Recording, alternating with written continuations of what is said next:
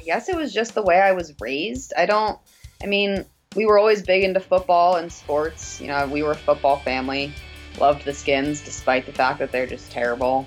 Um, but playing through injuries has always been glorified.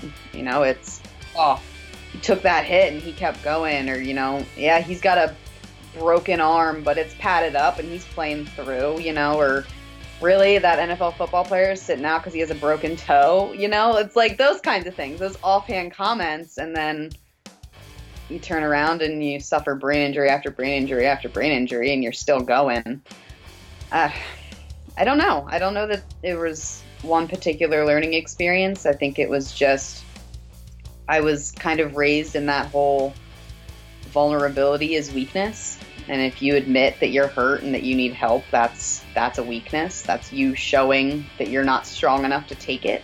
Hi, this is Brittany Souter, board member at Pink Concussions, former collegiate athlete, and you're listening to the Heads and Tails podcast. Welcome back to the Heads and Tails podcast. I'm your host, Kevin Som, and each week I bring you an inspiring athlete story of perseverance or expert knowledge in the field of sports health and safety. Just like flipping a coin, you can't control what happens to you in sports or in life. You can always control how you respond. This is my response after suffering a traumatic brain injury in a high school football game, and I hope it leaves you feeling both inspired and informed. Welcome back to the Heads and Tails podcast. This week I'm bringing you Brittany Souter, who was a college soccer player. She's a current soccer coach and was a board member at Pink Concussions. And she struggled with post-concussion syndrome for a very long time and had surgeries, did all sorts of treatments, and she's been, through the ringer with her post-concussion symptoms. And we kind of have a weird connection in the soccer world, considering I'd never really played soccer. But Brittany, can you kind of explain the connection? Yes, I believe your girlfriend played soccer at Gettysburg College, yep. Right? And I think one of her assistant coaches was Krista Lee Malott. Okay. Who wound up being the last coach that I had in college. Okay. And where'd you play again? At Hood College, a small D3 program in Maryland. Okay, cool. And you grew up in Maryland, right? Yeah, yep. Nice. So, Brittany, can you just start off by kind of taking us through, like, your early concussion history and, like, when all these, many symptoms all arose for you? Yeah. So my first diagnosed concussion was actually in 2008. It was my sophomore year of high school, and I was running the 4x400 in a track meet. Started having an asthma attack about halfway through the race, and didn't want to quit running because of the asthma attack, so I ran through the finish line, and then passed out or fell over the finish line and knocked my head on the way down. I didn't really know what it was. It took a couple weeks to get it diagnosed as a concussion, but when the symptoms weren't going away, we finally figured it out a couple weeks later. And track is not really a common place where you hear about a lot of concussions. No, I get that a lot when people find out that's how I got my first concussion.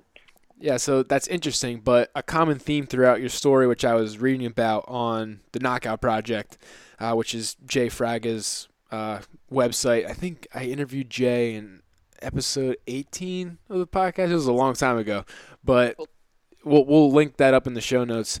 But a common theme throughout it is that your like continual drive and your push and your athlete mentality to a T, and that seems to be what kind of led to the first concussion. So how long did those symptoms last after that concussion, and what kind of followed that?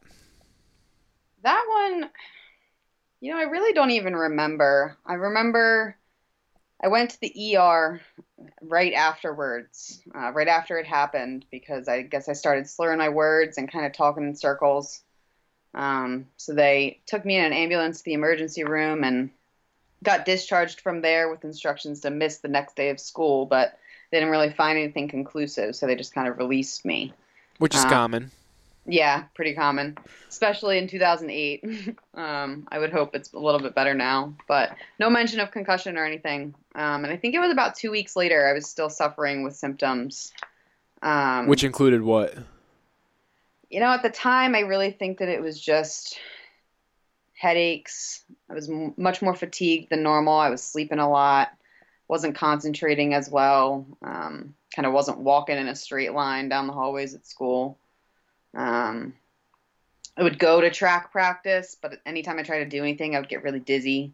I did high jump, so trying to fling yourself over a bar probably isn't great for you when you have a concussion. Yeah, landing on the mat, whether it's soft or not, it's probably jostling your brain around a little bit. Exactly. But like, where did that mentality come from to like continually push like yourself? Was that something that you had when you were 15 years old, or? I think I was born with that, to be quite honest. I kind of asked my mom when she first knew that I was just going to never stop and go, go, go until I was forced to stop. And she reminded me in second grade, so I guess I was 8 or so. Field day was like the best day of school ever. Yeah. I really loved field day. And in the morning at some point, I believe we were doing the wheelbarrow race, and I broke my pinky in 3 places. And she didn't find out about it until like 6:30 that night when she picked me up from daycare, and she said my finger was like black and blue and dangling from my hand. And I was like, I think we might need to go to the doctor. And she asked me why I didn't say anything, and I said I didn't want to miss out on field day. And that turned just to be a pretty common theme throughout the rest of my life, I guess. For sure. It's crazy that it started that young, and it wasn't like, yeah. I mean, I don't know. I was a farm kid. My family just had that, suck it up, power through. That was the mentality we had. Figure it out, move on. So you grew up on a farm? Yeah, I call it a farmette. It was a little farm, but I did 4-H, raised some cows. Okay, that's pretty cool. Oh yeah, it was fun. So you're like a cowgirl, so I could see like where that yeah stereotypical toughness came from. Yeah, absolutely. I think I got that personality for sure. Cool. So from that concussion until college, you had a span where you were pretty concussion free for a while. So like, how were you able to avoid that, or was it just purely luck? I think it really was just purely luck. I mean, looking back, I remember a couple of times playing soccer. I don't remember if it was before or after that. I know some of them were probably after that, where I would take a hit and, see stars, or you were down for a little longer than you realized you were, kind of thing. So I avoided big ones just by sheer luck. Little ones, I think they were probably still there. So can you kind of take us through the concussions that you received in college, like how they happened? At what position did you play? I mean, I'm going to be honest, I don't really know too much about soccer, despite the fact that my girlfriend was a college soccer player. So you could say the position, I won't even know what the hell it is. But for the audience, I think it would be beneficial. Well, I played kind of all over the field, but my main position by the time I was done playing towards the end of college was a center back. So I was the most defensive person on the field with the exception of the goalkeeper. If that helps you. I think that's what Lauren did also, but I'm not positive. Progress. Yeah. So that was my most common position back there, and so I was kind of the last line of defense, literally, except for our goalie. So I got my first concussion in college. It was my junior year, very beginning of the season in August, I guess. Yeah, in August. We were scrimmaging a local community college team, and I guess come to find out it was the first half of the game that I think it was the second half. It was the second half of the game. I started getting really blurry vision just on one half of my eyes. I think it was on the right side. So I got called off, and I just was trying to kind of shake my head clear of whatever was going on. I really didn't have any idea. Trainer came over to me and kind of asked me, went through my symptoms, and then asked me if I remembered getting hit in the head at all. And I guess there was a play, I don't know how long before, that I'd gone up for a header, collided with another player in the air, and kind of got bumped sideways. And the ball, which was a punt from the opposing team's goalkeeper, just ended up kind of slamming me in the side of the head, as opposed to where it was supposed to go. So those punts are kind of dangerous in that sense. Isn't there a lot of talk about trying to make rules that you have to let it bounce first or something like that?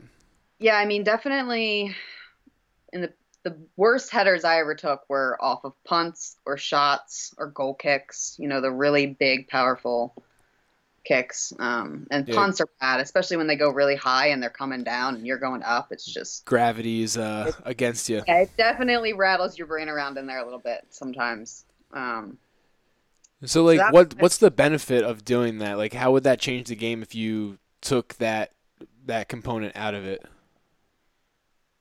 personally, I don't really think that it will. I mean, especially if, like you're saying, they just change the rules to something like you have to let it bounce first. I'm a huge proponent of eliminating the headers for the younger kids because I just really don't feel that it's necessary. I don't understand having an 8-year-old head a ball 20 times in a row. I don't get it, especially when there's so many other things they could be working on skill wise when they're 8 years old. That's going to make a bigger difference in their playing long run. But I don't know, big headers like that. I don't see it making a huge difference in the game, and definitely not one that's worth going through something like this. Right. I mean, kind of how I see it is like either you guys fight for heading the ball off of the punt where you can expose yourself to injury, or you fight to head the ball off of a bounce. Like either way, if it's coming from really high, like you're gonna have to fight for it. So Yeah, yeah. definitely. So And then if like what happened to me, your trajectory gets thrown off and you really get caught off guard, that's definitely going to mess you up when you're not prepared for it. You're not heading it the right way. I mean, I realize air that, quotes there. Yeah. yeah, sorry. I realize that heading things the right way does not solve things a lot of time because I knew how to head the ball and I'm still sitting here. So after this concussion in college, what were your symptoms? Like how long did they last for? Well, that one only lasted, I was back to playing in about 2 weeks. Symptoms were not that bad at that point. They came and went, had, headache, a little bit of confusion, some dizziness, some vision problems was my main problem at that point. But then early October, I got another one. Just fighting for the ball, got knocked down and got kicked in the back of the head while I was on the ground. And I continued to play through the rest of the game. Didn't admit what happened until afterwards. And this is how long after the first concussion? I was cleared to play from the first concussion on September 4th, and this was October 6th. Okay, so like 6 weeks or so, yeah. Yeah. Okay. I finished the game and then got busted by my athletic trainer when I had cleat marks going up the side of my neck, and she was like, "Oh, what's that?" So reported the symptoms at that point after the game was over, and then got sat out again. And that was nearing the end of our season. Our seasons usually ended late October. So our senior game was, I think, the last day of October that year. It was on the 31st. And I managed to get cleared to play in time for the senior game, so that was 3 weeks later, I guess. Okay. And I was admittedly at that point still suffering from some symptoms. They were not nearly as bad as they were initially afterwards. I still had headaches at this point. I was back to pretty much my normal self with the exception of headaches. I was still definitely suffering from headaches when I went into that game, but we had 4 seniors that year and I was a junior, and those 4 seniors were my best friends in the entire college. I'd grown up with them for the last 3 years, and I wanted to play in their senior game. So I went back and played and took a couple of headers, and by the end of that game I don't really know if you can call it re-diagnosed with a concussion, but all of my symptoms came back in a flood after that game, going through taking a couple impacts. So were you honest with the athletic trainer during this time, like leading up to that game, or were you hiding some symptoms? Like were they like, okay, like you're close enough, or? I would say leading up to that game was the time when I was the most dishonest with everyone, including myself, because I wanted nothing more than to just play in that game. Yeah, I've been there. There were some notes that my athletic trainer took that said, I guess, as I was starting to go through the return to play process, I told one of my coaches that I didn't think I should play in one of the games that was coming up because I wanted to make sure I was full go for the senior game. So you were hesitant a little bit. Yeah, I was hesitant, and I think I knew that if I was going to take a couple of hits, that they were going to put me down, and if it was going to happen, I didn't want that to be in a game that didn't matter to me. Makes sense. So that was what I went through there.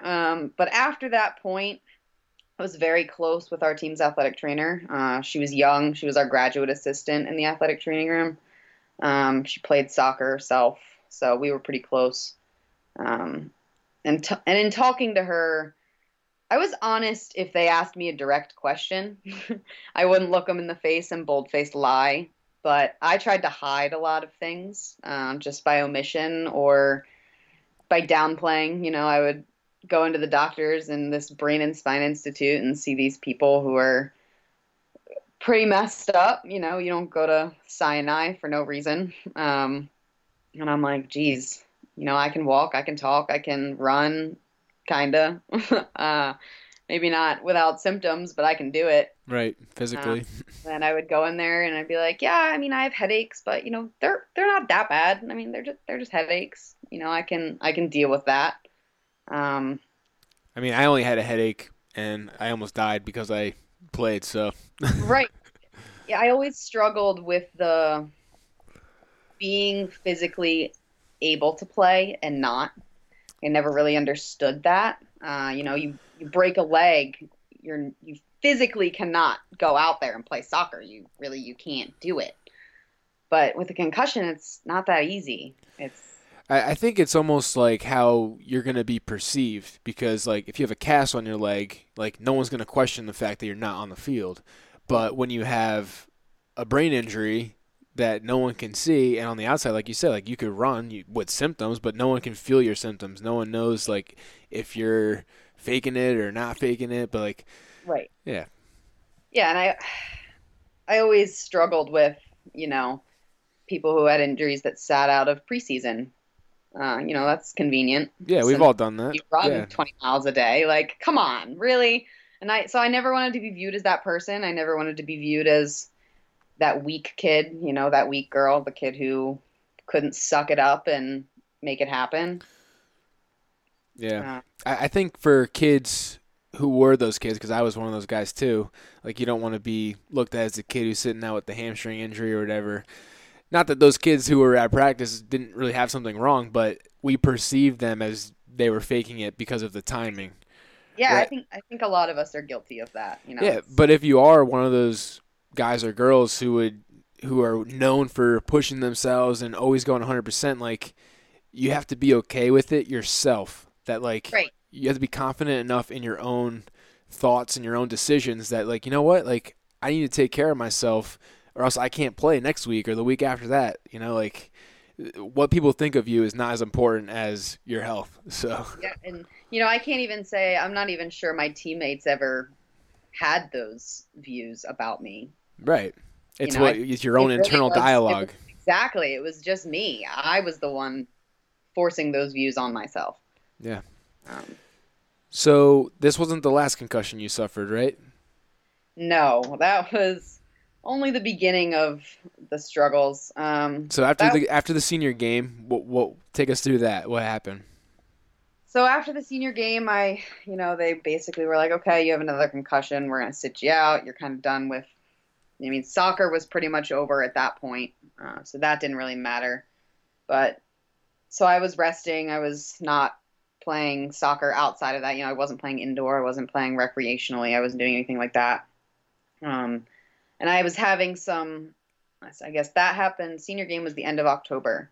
So by December timeframe, I was still having some relenting symptoms. So my athletic trainers, we found a neurologist together, and they sent me to the neurologist to just be evaluated, see kind of what they thought about the situation. And I don't know if anybody else is familiar with this, but in college, they sent us to the doctor with a piece of paper that said why you were going there, and then had the doctor write on the paper, their views, what they thought during the visit, and what their plan was from here on out. And he wrote on my paper that I was a healthy young lady, and I think something about a bright future or something like that, and released me full go. Was like, you're good. you're good to go. Go back to soccer. You're healthy. And I was like, all right. That's all I needed. So despite that, you were still having symptoms. Yeah, and I told him that. It was written on the papers, and I was honest with him in that office visit. I was honest. But they didn't. I don't know. I don't understand it now. This was not that many years ago. Yeah, but it's weird. A lot of us in the post-concussion world have had so many experiences with bad doctors that at this point really doesn't surprise me. But at the same time, like being an athlete, you look for the doctor who's going to tell you yes or to tell you what you want to hear. So I was not going to argue. He signed off. I was dancing the whole way back to the athletic training room with that paper in my hand. Yeah, I remember like after my head surgery, I asked if I could still play baseball. Like obviously football was out of the question. And one doctor was like, yeah, you can play baseball. Just wear like one of those catcher's helmets or a John Olerud helmet or whatever. Right. And then I was like, I don't know if I want to do that. Because like that's not cool. So the helmet kid. Yeah, I'd be the helmet kid. Yeah. So then I went to a different neurologist, and he was like, no, you don't need to do that. You'll be fine. He's like, you wear a bat. He's like, the hole in your skull is on the other side of your head, like away from the pitcher. He's like, you're fine. So I'm like, all right, I'm listening to this guy. Yep. Yeah, and now in slow pitch softball, I wear one of those John Olerud helmets because I've matured. Yeah, it took a while to get there, though, right? Yeah, it took about 10 years. Exactly. All right, so you got cleared to play, and then did you start playing again, and what happened? Yeah, I immediately started working out, started playing indoor. So he cleared me. It was middle to early December that he cleared me, and I was flooded with symptoms again and honest and telling my athletic trainers about it by early February. I was complaining of symptoms again, and I really couldn't hide from my athletic trainers because not only was I an athlete, but I was a student worker in the athletic training room. So you were constantly there. I was in there all the time, and I actually had my right eye would droop. So it would be the worse my headaches and my symptoms got, the further closed my right eye would be. So I really couldn't hide. Like it was written literally all over my face when my symptoms were bad. So I was flooded with them by early February, and that was when I went to the concussion specialist at Sinai. We tried steroid injections. I was on all kinds of medications. Ice, heat. I was diagnosed with occipital neuralgia, which I don't know how familiar you are with that, but it's basically irritation of the nerves in the back of your head. So they said that that's what was causing all of my headaches. And in turn, if you have headaches all the time, that's going to mess with your concentration. So that was what they were treating at that point, was the occipital neuralgia. But like, how did they come to that diagnosis? Like, was it an MRI or? No, my MRIs and my CTs were all clear. There were some tender points at the back of my head and my neck that when they pushed on them, the pain would go straight up to my eyes and it would make my headaches and my symptoms worse.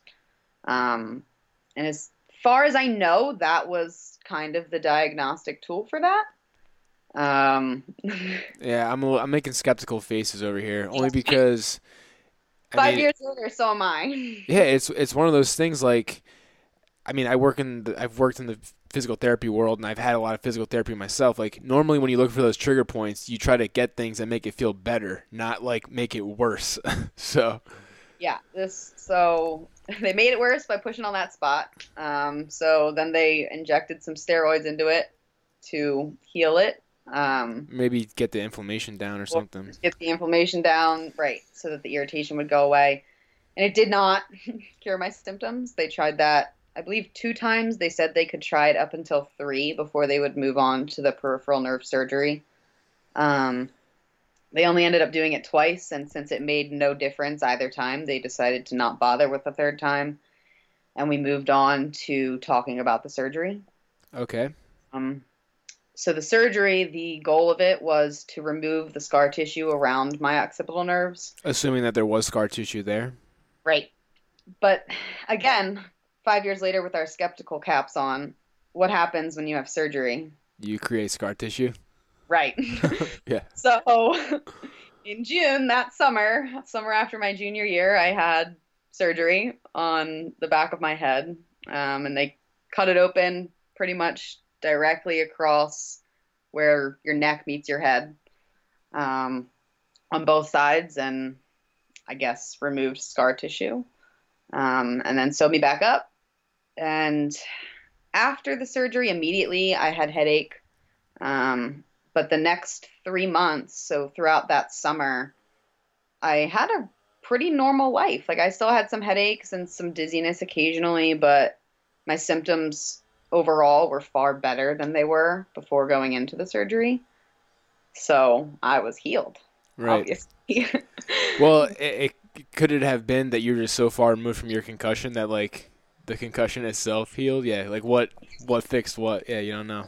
Yeah, for sure. We definitely don't know. And the symptoms also weren't fully gone either. Right. I did still have headaches every day, but those were diagnosed as post-traumatic migraines. So throughout this process, did you get like second opinions, or did you like trust like one doctor? Yeah, probably the biggest mistake I made through it all. Okay. No, that's how we learn. That's why we Yeah. talk about this stuff. So Yeah, I trusted that one doctor, and my athletic trainers were amazing through all of this. They were very involved through it all. I think especially because we had such a close relationship, because they knew me. I was there every day. what were they saying? They were skeptical also. But they you also were didn't know. desperate. Yeah, Yeah. they also didn't know. They came to doctor's appointments with me throughout my senior year, kind of just getting clarification on, should she really be cleared to play soccer? Like, is this really okay? Right. And every time we got the yes, yeah, she's good to go. So God bless them. I will credit my graduate athletic trainer with my life, like any day. She was An athletic trainer saved my life, so I'm all about those Yeah. ATCs. Definitely. And she was on me like a hawk through my whole senior year. I didn't get any diagnosed concussions my senior year, and I really don't know that I had any. I don't think I did, but I was a header, and in the center back, I was, like I said before, I was the last line of defense kind of before that keeper. So I risked my body for a game every single time. If it came down to this is going to go in the goal or I'm going to head it, I was going to head it every time, without a doubt. And if I was going up against someone else who was going to head it, I wasn't going to lose. I was Right. going to header, no matter if it was powerful or not. I mean, I can completely relate to you because I almost like died for a game. And Yeah. I knew someone was wrong. I didn't tell anyone because I wanted to be tough. I wanted to be the guy. I wanted to be this. I wanted to be that. And when you're 17 or in your early 20s, Yeah. it seems like it's worth it, but it's really not. All right. So while we're on the topic, like, I'm assuming your soccer identity had a lot to do with these decisions, even to come back after you had a surgery on your neck to relieve the symptoms. And, like, what in your head was like, all right, I just had the surgery. I'm starting to feel better. Let's go play soccer. The thing that made me, hurt again. It wasn't even a question. Like it really wasn't. It was, all right, am I good to go? Like, I'm going. Let's go. We're going to play soccer. It was my life. I talked to my athletic trainer just recently, she still obviously is an athletic trainer. She's down in Florida and has a lot of high school athletes. And I coach young athletes now. So we talk a lot about the things that we went through together, because she was by my side through it all. And I kind of asked her, the kinds of things that I said, and she was like, you always just repeated, it was a passion. Like, it was a passion to play. You loved it. It was an honor and a privilege to be on the field, and I soaked up every second of it.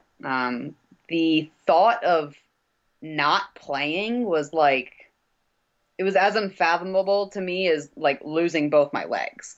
Like, I might as well have lost both my legs, and she said I probably still would have gone out there and tried to play soccer, like, without a doubt.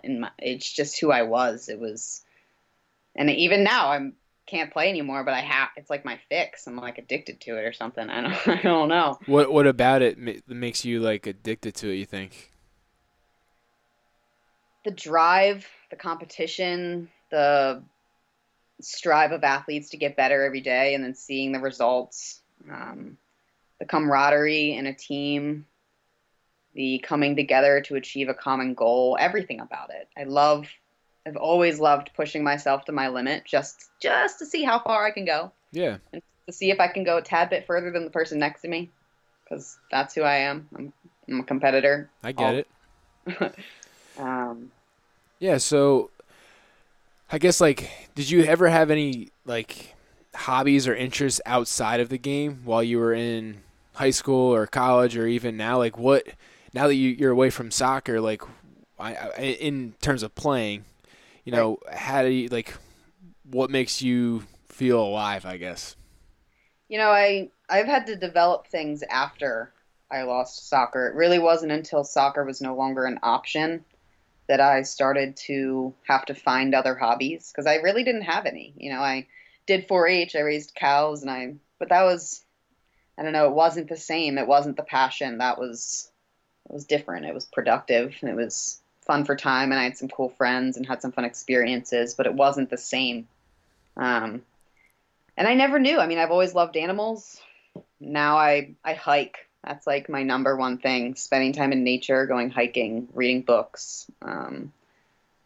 But all things that I only enjoyed minimally until soccer was no longer a choice. I really didn't explore outside of soccer. It was year round all the time. Do you think athletes can reach like the collegiate level or like an elite level of sport and have hobbies outside of their sport? Absolutely. I think it's almost crucial that you do that. Do you wish you had one when you were going through all the concussion stuff? Yeah, I do. You know, I'm not one to say that I wish I could go back and change anything, because I don't. Yeah, but I think it's productive to talk about it. Yeah. But yeah, but I do wonder if it would have made a difference for me. Like, I felt that my whole life was soccer. So losing soccer was not an option. You know, it was everything. Right. If I had something else that, my eyes really weren't open to the fact that there's more to life than soccer. There's more to life than sports in general. Right. Um, Yeah, I always think back and I'm like, you know what I wish I did in high school? I loved high school. I had a great experience and everything. I'm like, the one thing that I wish I did was to join or to take part in like one of the school plays or something. yeah. I'm like, I was so worried about being the freaking tough guy, like having the biggest muscles, being the fastest kid, being the most athletic guy. I'm like, the toughest thing I could have done was to join the freaking play and to like do a musical. And like, I love singing, I love dancing, I love doing all that stuff. Like, I would have really enjoyed it, but I was so fixated on this like masculinity Yeah. idea that I was like, nah, I would never do that. Like, I'm way too cool for that. Right. But that kind of thing, like when you have these other passions in like the arts or in nature, like you said, like with hiking, you know, it gives you something to fall back on, because sports are going to end at some point for everyone. So Exactly. Definitely. so while you were going through all these symptoms, how did you kind of deal with like the isolation, being away from your teammates, and you know that kind of struggle that a lot of people struggling with PCS have?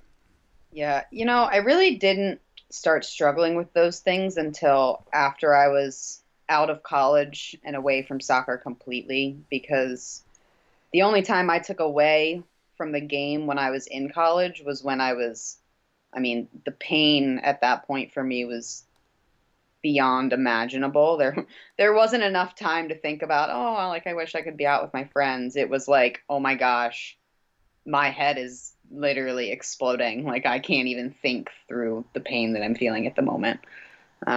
Didn't you say in one of your articles that there's like a name for it with the kind of pain that you had? Like, it's like the kind of pain that people like kill themselves over. Like, it's like a suicidal. Yeah, I was diagnosed with trigeminal neuralgia. That's the one. Yeah. Kind of in the middle of all of this, which is nerve pain that is in your face. It's in your jaw, your forehead, Just, and it's only on one half. You have two trigeminal nerves. You have one on one side and one on the other. And you don't have trigeminal neuralgia pain on both sides at one time. It only attacks one side or the other. In one particular instance, like I could suffer from the right side right now and turn around and suffer from the left side tomorrow, just not at the same time. But yeah, it's nicknamed the suicide disease because the pain is just so out of this world that so many people have committed suicide because the pain is just unrelenting and there's nothing you can do when you're in attack. That's got to be a scary place to be in.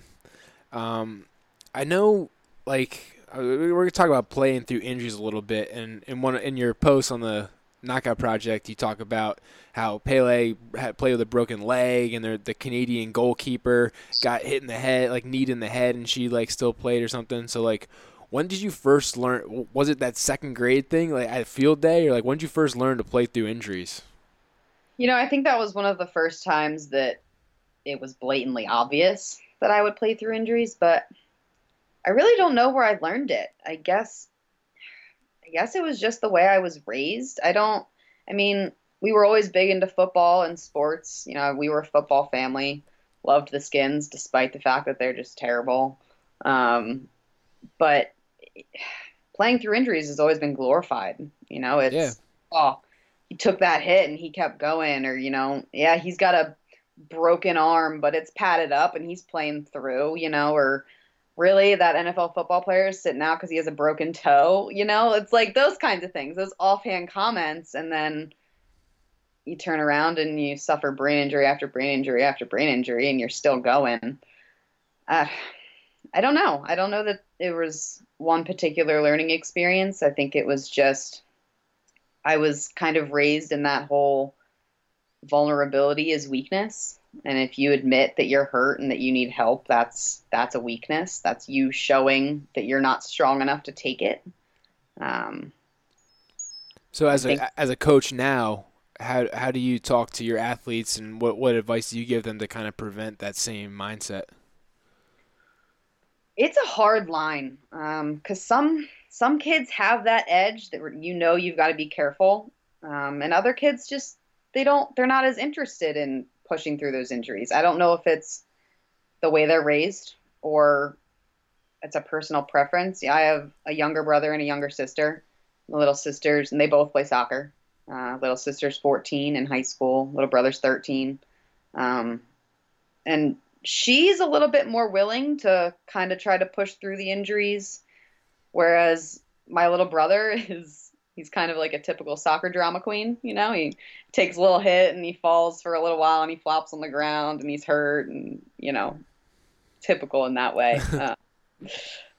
But they were raised a little bit softer than me, I guess, because of my experience. But we really try as a family to acknowledge how each other are feeling and acknowledge injuries and acknowledge what people are going through now. Whereas before it was that buck up, push on, suck it up, shove it under the rug, make it happen mentality. We've tried to change that. And when I'm training athletes, I really try to stay away from the phrases that pushed me to become that person, like pain is weakness leaving the body. And that was like my motto. I was on board with that saying. And I try to stay away from those because there's a difference between pain and an injury, right? Fatigue and an injury. Right. Yeah. Like there's a difference between sore muscles and being really tired and not quite able to hold that plank longer and my brain is swelling. I should stop playing. There's a difference. So it's a hard line to walk, I think, especially when you have kids they're so impressionable. And for sure, they hang on your every word. Right. And I remember that. Like, I remember looking to my coaches as gods. They knew everything. My parents didn't know a thing. But my coaches, they had it together. They knew. Right. And coaches are the ones that, they're the ones that want you on the field. They're the ones that push you in that realm. Don't always have your best interest in mind in some cases. Right. Yeah, it's hard. It's hard. But it also doesn't help if you're not being honest with them too, so you can't blame them Yeah, completely. yeah, definitely. Yeah. But your coach, you really don't want to like tell your coach that you're hurting. Your coach asks you, "Yeah, coach, I'm in. I'm limping halfway there, but I'm in. You need me, I'm there." Right. You don't want to tell your coach that. I don't know. I feel you. Did you suffer any other injuries throughout your career, like non-concussion related?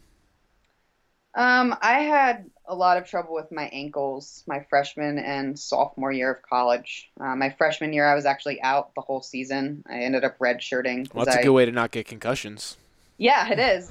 I think that probably played a part in that little span of safeness there. That's what I was going to say. I didn't play my freshman year, and my sophomore year, I was like, I played for a week and I twisted an ankle and I was out for 3 days, and I played for a week and I twisted an ankle. My sophomore year was a nightmare.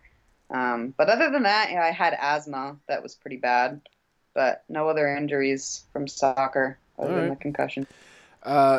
What coping strategies do you recommend for athletes who are going through PCS and really has struggled or are struggling like you struggled?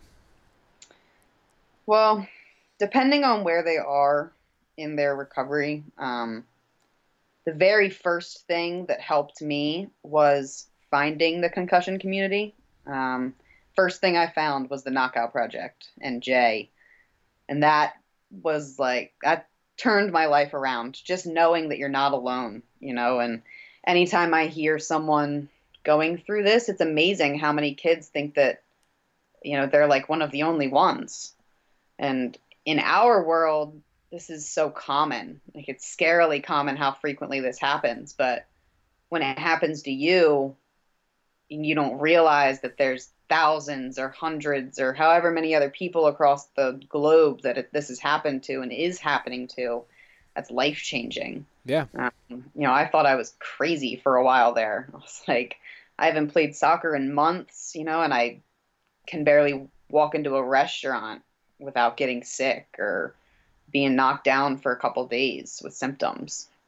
So that was one of the biggest things for me, was finding that community. And then after that, I really turned to the hiking and the nature. That was my first way of being physically active again, because when you're suffering with post-concussion syndrome, you feel like you're the weakest person in the world, and you really can't do much of anything without the sensory overload or exhaustion.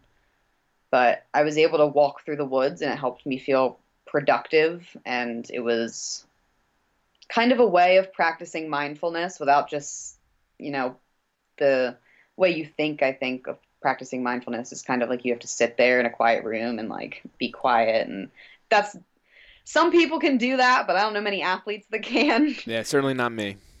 So hiking was a way for me to do that. It got me away from the commotion of the world, and I was able to walk and just kind of enjoy what was around me and not constantly be thinking about how bad my head hurt or how much I wasn't able to do anymore. Right.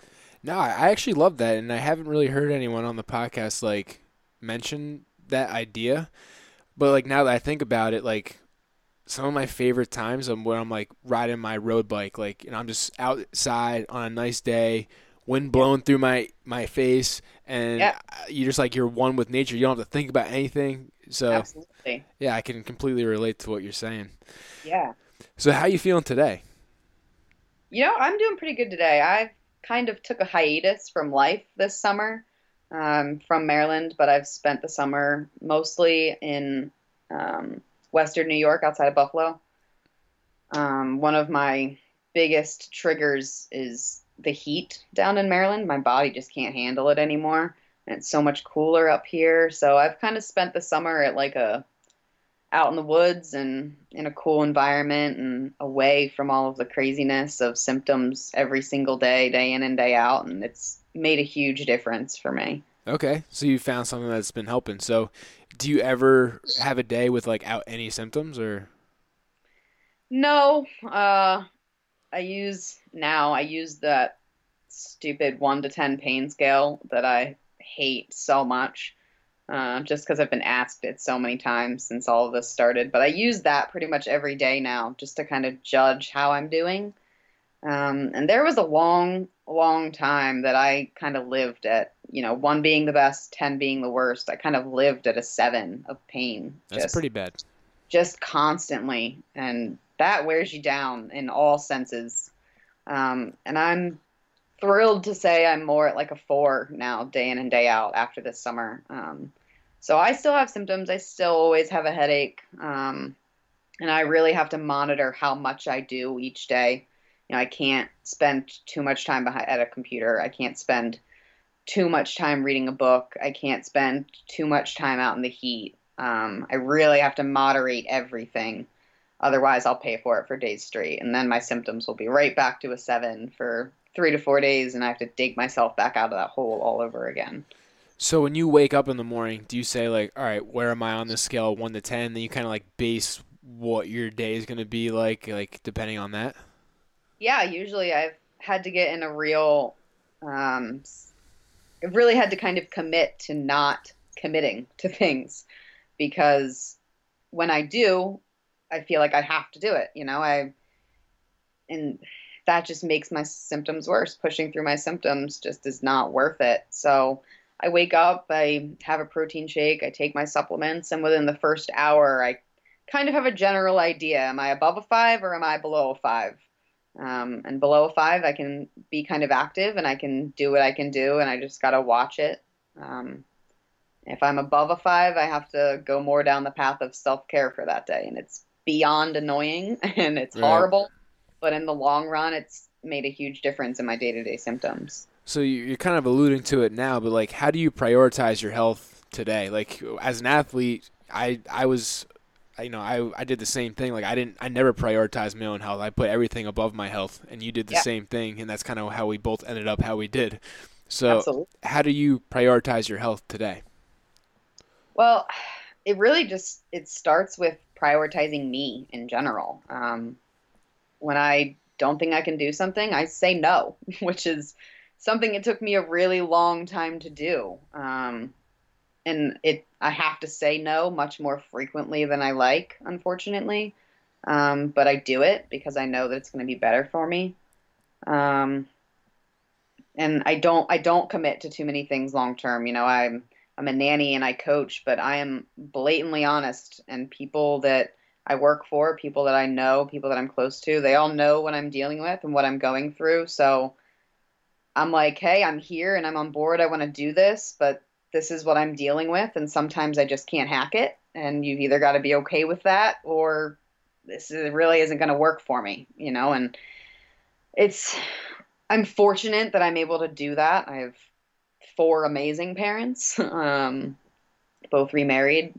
And so I'm blessed with the people that I'm surrounded by, and the parents of the kids that I coach and the parents of the kids that I nanny, and everybody. They've been really supportive and through this. And that's been huge. You have to have a good support system. Cool. How has this affected like your relationships and stuff, like with your friends, or I don't know if you want to go into romantically, but it's been hard. Yeah. I know who my friends are. I'll say that for sure. The ones who have stuck by my side through thick and thin, they may not have physically been there the whole time, but they don't give me crap when I have to cancel last minute, and they don't give me crap when I have to cancel our plans 3 times in a row. I have a friend, my friends are 24, 25, 26. What do your friends want to do who are that age when they get together? You guys want to go out to the pub? Yeah. Yeah. I don't do that. I don't do the bright lights. I don't do the alcohol. I can't. Yeah. And so my friends have been awesome. They come to my house and they sit on my porch and we talk, or we watch a movie, or we go for a walk. We go for a hike. They are really, really accommodating to me. But you also lose some friends that way too. And it is for sure hard being in the dating world when that's an issue. First date, could we go like to a coffee shop, or yeah, something a little quieter? Yeah, it's hard, but you make it work. All right, cool. So we've kind of touched on this before, but in terms of your transition to life after soccer, like what are you up to now? I know you're coaching, and I read that you were trying to earn your master's degree. Yeah, I applied and enrolled at the California University of Pennsylvania, which has a huge online program. Okay, I've heard of that school. It's wonderful. I started it last fall, I think it was last fall. And it's their exercise science, health promotions, sports psychology, injury prevention. That's where I don't even know if you would call it a major in graduate school, but Yeah, my concentrations, that's where I'm focused. I'm interested. Can you tell me a little bit more about like the injury prevention side? Like what kind of stuff do they like teach you? I actually had to take a medical leave after getting 2 back-to-back concussions last year. So I've been out of it for 8 months or so now, and I haven't gotten to that point yet. Okay. And I'm super excited to do so. I'm hoping to re-enroll this winter. The last 8 months have been digging myself back out of that hole again. Wait, so those concussions, what were those from? They were just life. One of them was a dog and one of them was a kid. Just bad luck. I get them so easily at this point. Kid accidentally headbutted me in the face. It was bad. And that was right before I was flying to Palo Alto, California for one of our medical conferences for Pink. So I think God bless Catherine Snedeker, I think I spent half of the trip sleeping in the Airbnb and the other half at the conference trying to be helpful. Well, it's like kind of like a when in Rome thing. Like you should probably shouldn't be that surprised. Absolutely. Oh, I mean, they've been wonderful, and it all worked out. But yeah, those were just bad luck, and I don't know, we got through it. Okay. So as we kind of wrap up the interview here, can you tell us a little bit more about Pink Concussions and how, PCS and concussions in sport are unique from a female's perspective? Yeah.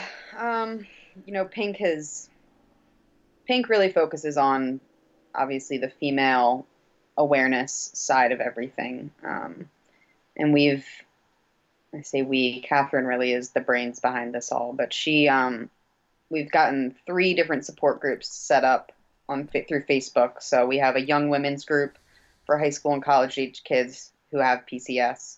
And then we have another one that's 25 plus for women. And I think we have over 1,000 members in those groups now. And the women are just truly unbelievable. I mean, the community is just, somebody posts a question or a problem or just whatever emotional breakdown of the day that they're having on there, and within 5 minutes they have 3-4 people chiming in, responding, cheering them up. So that side of it has been wonderful. We've also had, right now, actually it's funny you say when in Rome, because right now Catherine is in Rome doing Pink 4, our 4th medical conference over there with a bunch of doctors focusing on the female side of things. I'm not as great with the science behind how females are affected differently, but our hormones play a huge part. Depending on when in the menstrual cycle the female sustains a concussion, will change the amount of the different levels of hormones in their brain. And that can affect how long they're affected by their concussion or how severely they're affected by their concussion. Wow, I had no idea.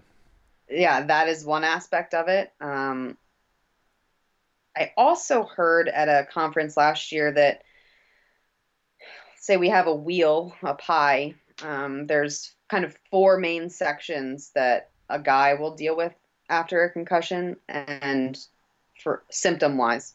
And a female has more like 6.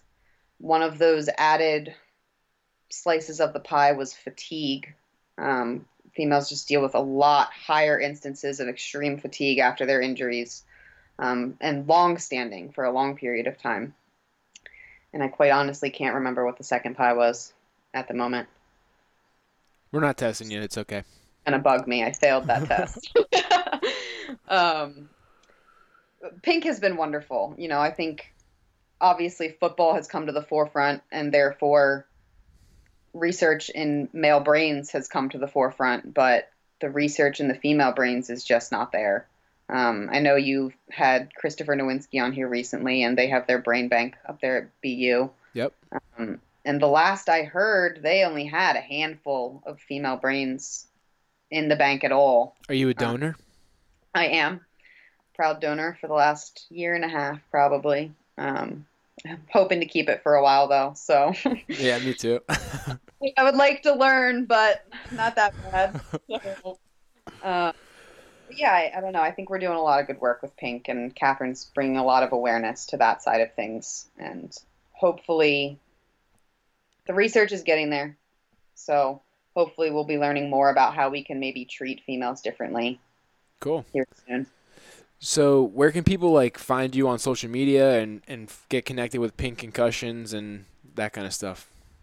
So Pink Concussions, we have our own website, pinkconcussions.com. I'll link it up in the show notes. Awesome.